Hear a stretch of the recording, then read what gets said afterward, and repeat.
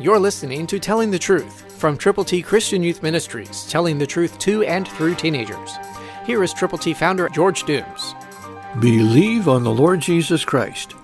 Listen to Luke 2, 10, 11, and 12, New King James Version.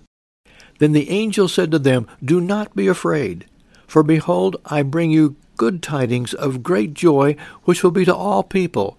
For there is born to you this day in the city of David a Savior, who is Christ the Lord. And this will be the sign for you. You will find a babe wrapped in swaddling clothes, lying in a manger." Now the shepherds knew for sure and for certain that God had sent his Son, and they were going to be the first visitors to see the Son of God, who came down from heaven through the Virgin Mary to be born in that manger.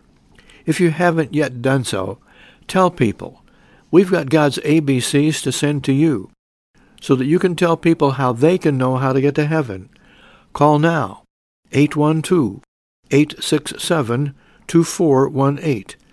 Tell us how many copies of God's ABCs you will prayerfully present to people for whom you are concerned. 812-867-2418. There are people waiting for you to tell them how to get to heaven. Call now, get your ABCs.